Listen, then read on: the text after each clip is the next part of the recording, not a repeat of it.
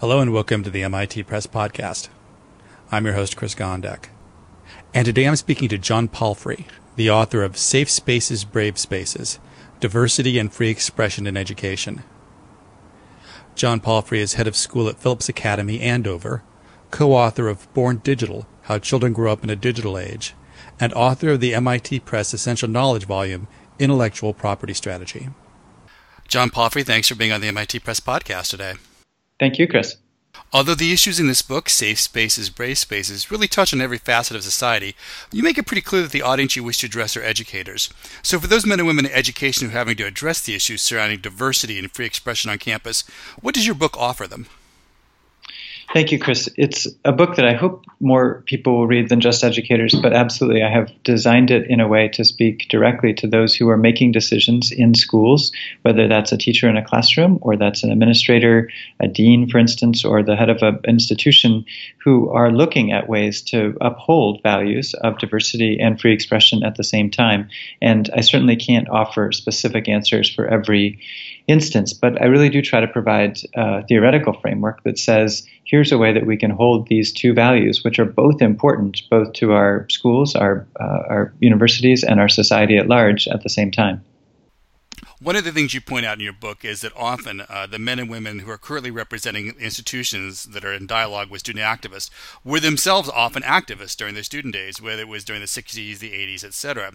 So what's different about today's campuses than, say, those campuses of the 60s and 80s? Are there really categorical differences in how things are being approached, or is it basically the same issues just with somewhat different clothing?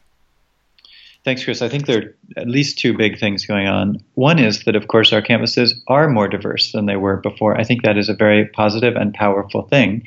And it is one of the issues that we're all grappling with, which is we seek to have more diverse, more equitable, more inclusive campuses. And that is, I think, consistent with our founding value as a country of equity and equality of people.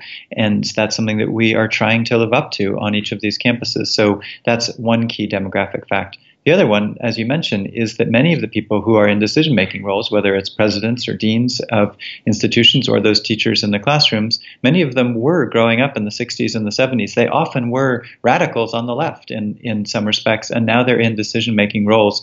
And some of them, I think, are struggling with the fact that they are then pitted as the administration, often against student activists, when student activists have something to say. And that's an awkward role for many people who might be reading this book.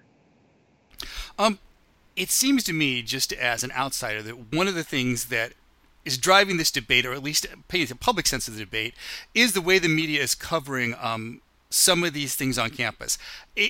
And these are going to be my words. They are not the words in the book. But in some ways, it seems like it's being presented as sort of a smaller version of the forces that put the French Revolution in place, that is just a degree of intolerance to certain ways of thinking.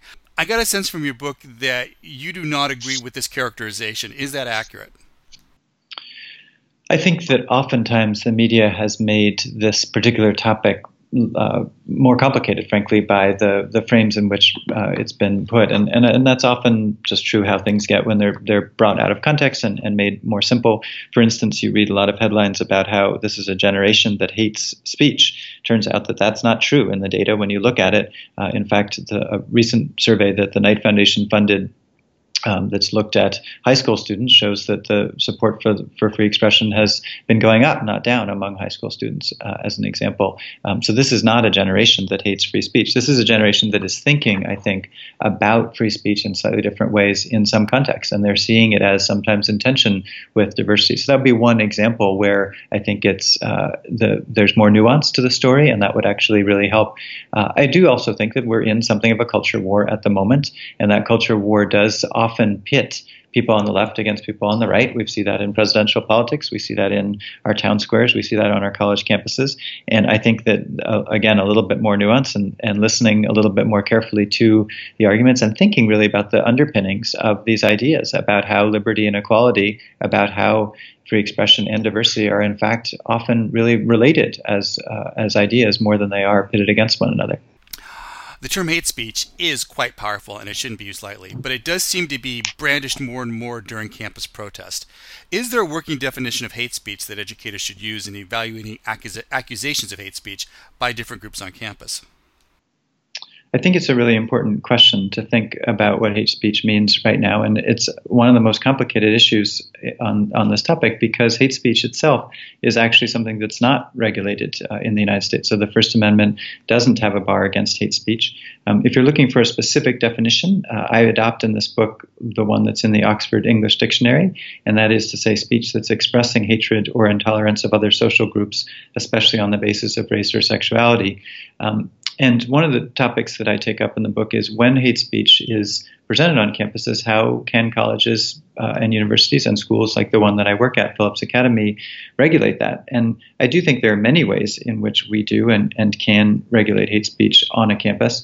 But I think that it becomes trickiest when you've got a school that's committed to upholding the First Amendment and yet at the same time wants to protect students from the effects of hate speech. And that's where the rub comes in. Could you talk about the relationship between an institution's mission statement and the range of responses they could consider when addressing a conflict between diversity and free speech? And secondary to that, and you talk a little bit about this in the book, how should institutions signal to potential students that this relationship between that mission statement and how they might be addressing conflicts could be more significant than maybe students initially think during the admissions process?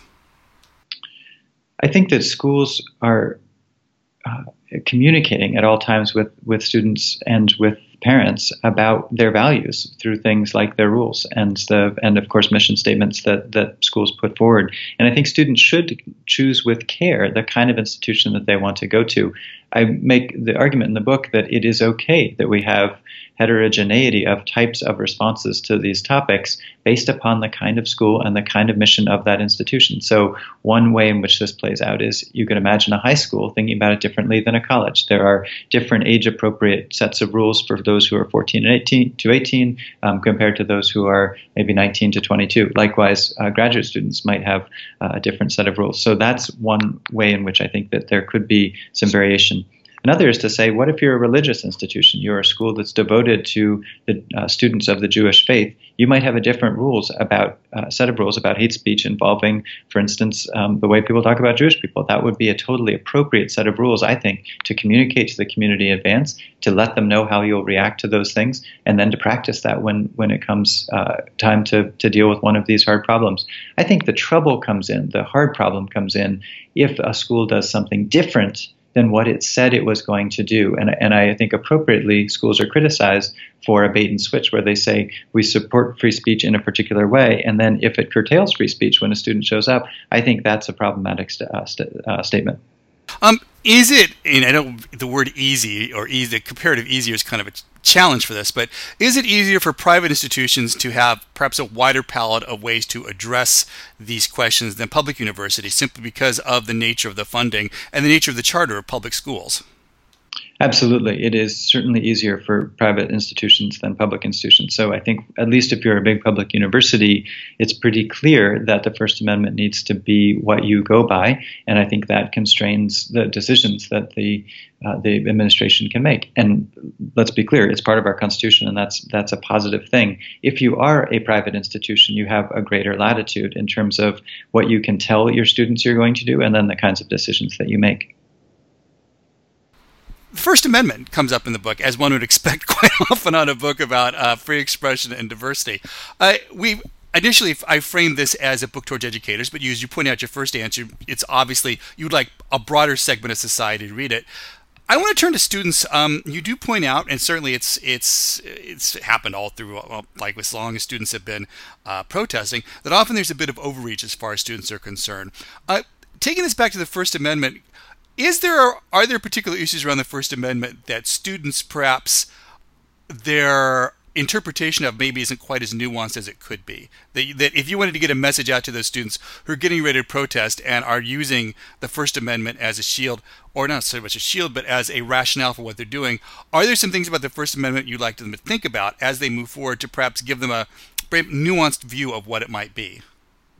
I would love for students to listen to this podcast and to engage with the ideas around the First Amendment. That would be great. And I think we need to do a better job of that kind of education in our schools. That's an argument I make in the book. So absolutely, I think really understanding how the First Amendment works, what it protects and what it doesn't, is essential. And obviously, I can't do that in a short answer on a podcast, but it's I think an invitation for students to engage with it. I'd say on the flip side, I think it's very important also the students who are using the First Amendment as you suggest, sort of a shield for doing things that can be pretty awful, that they ought to pause and say, why do we need this shield to do this kind of thing? And are we really advancing the goals of a community if we are just simply trying to provoke for its own sake? Are we actually trying to honor all the values here? So I would think that all those who are engaging with the First Amendment ought to think about what it means and also how it stands in relation to other kinds of values we have. And that's partly what I'm calling for in this book, is to see our commitment to free expression also in the context of our commitment to a diverse society. So finally, as you point out, the 2016 U.S. presidential election was a particularly fraught event for the debate on diversity and free speech.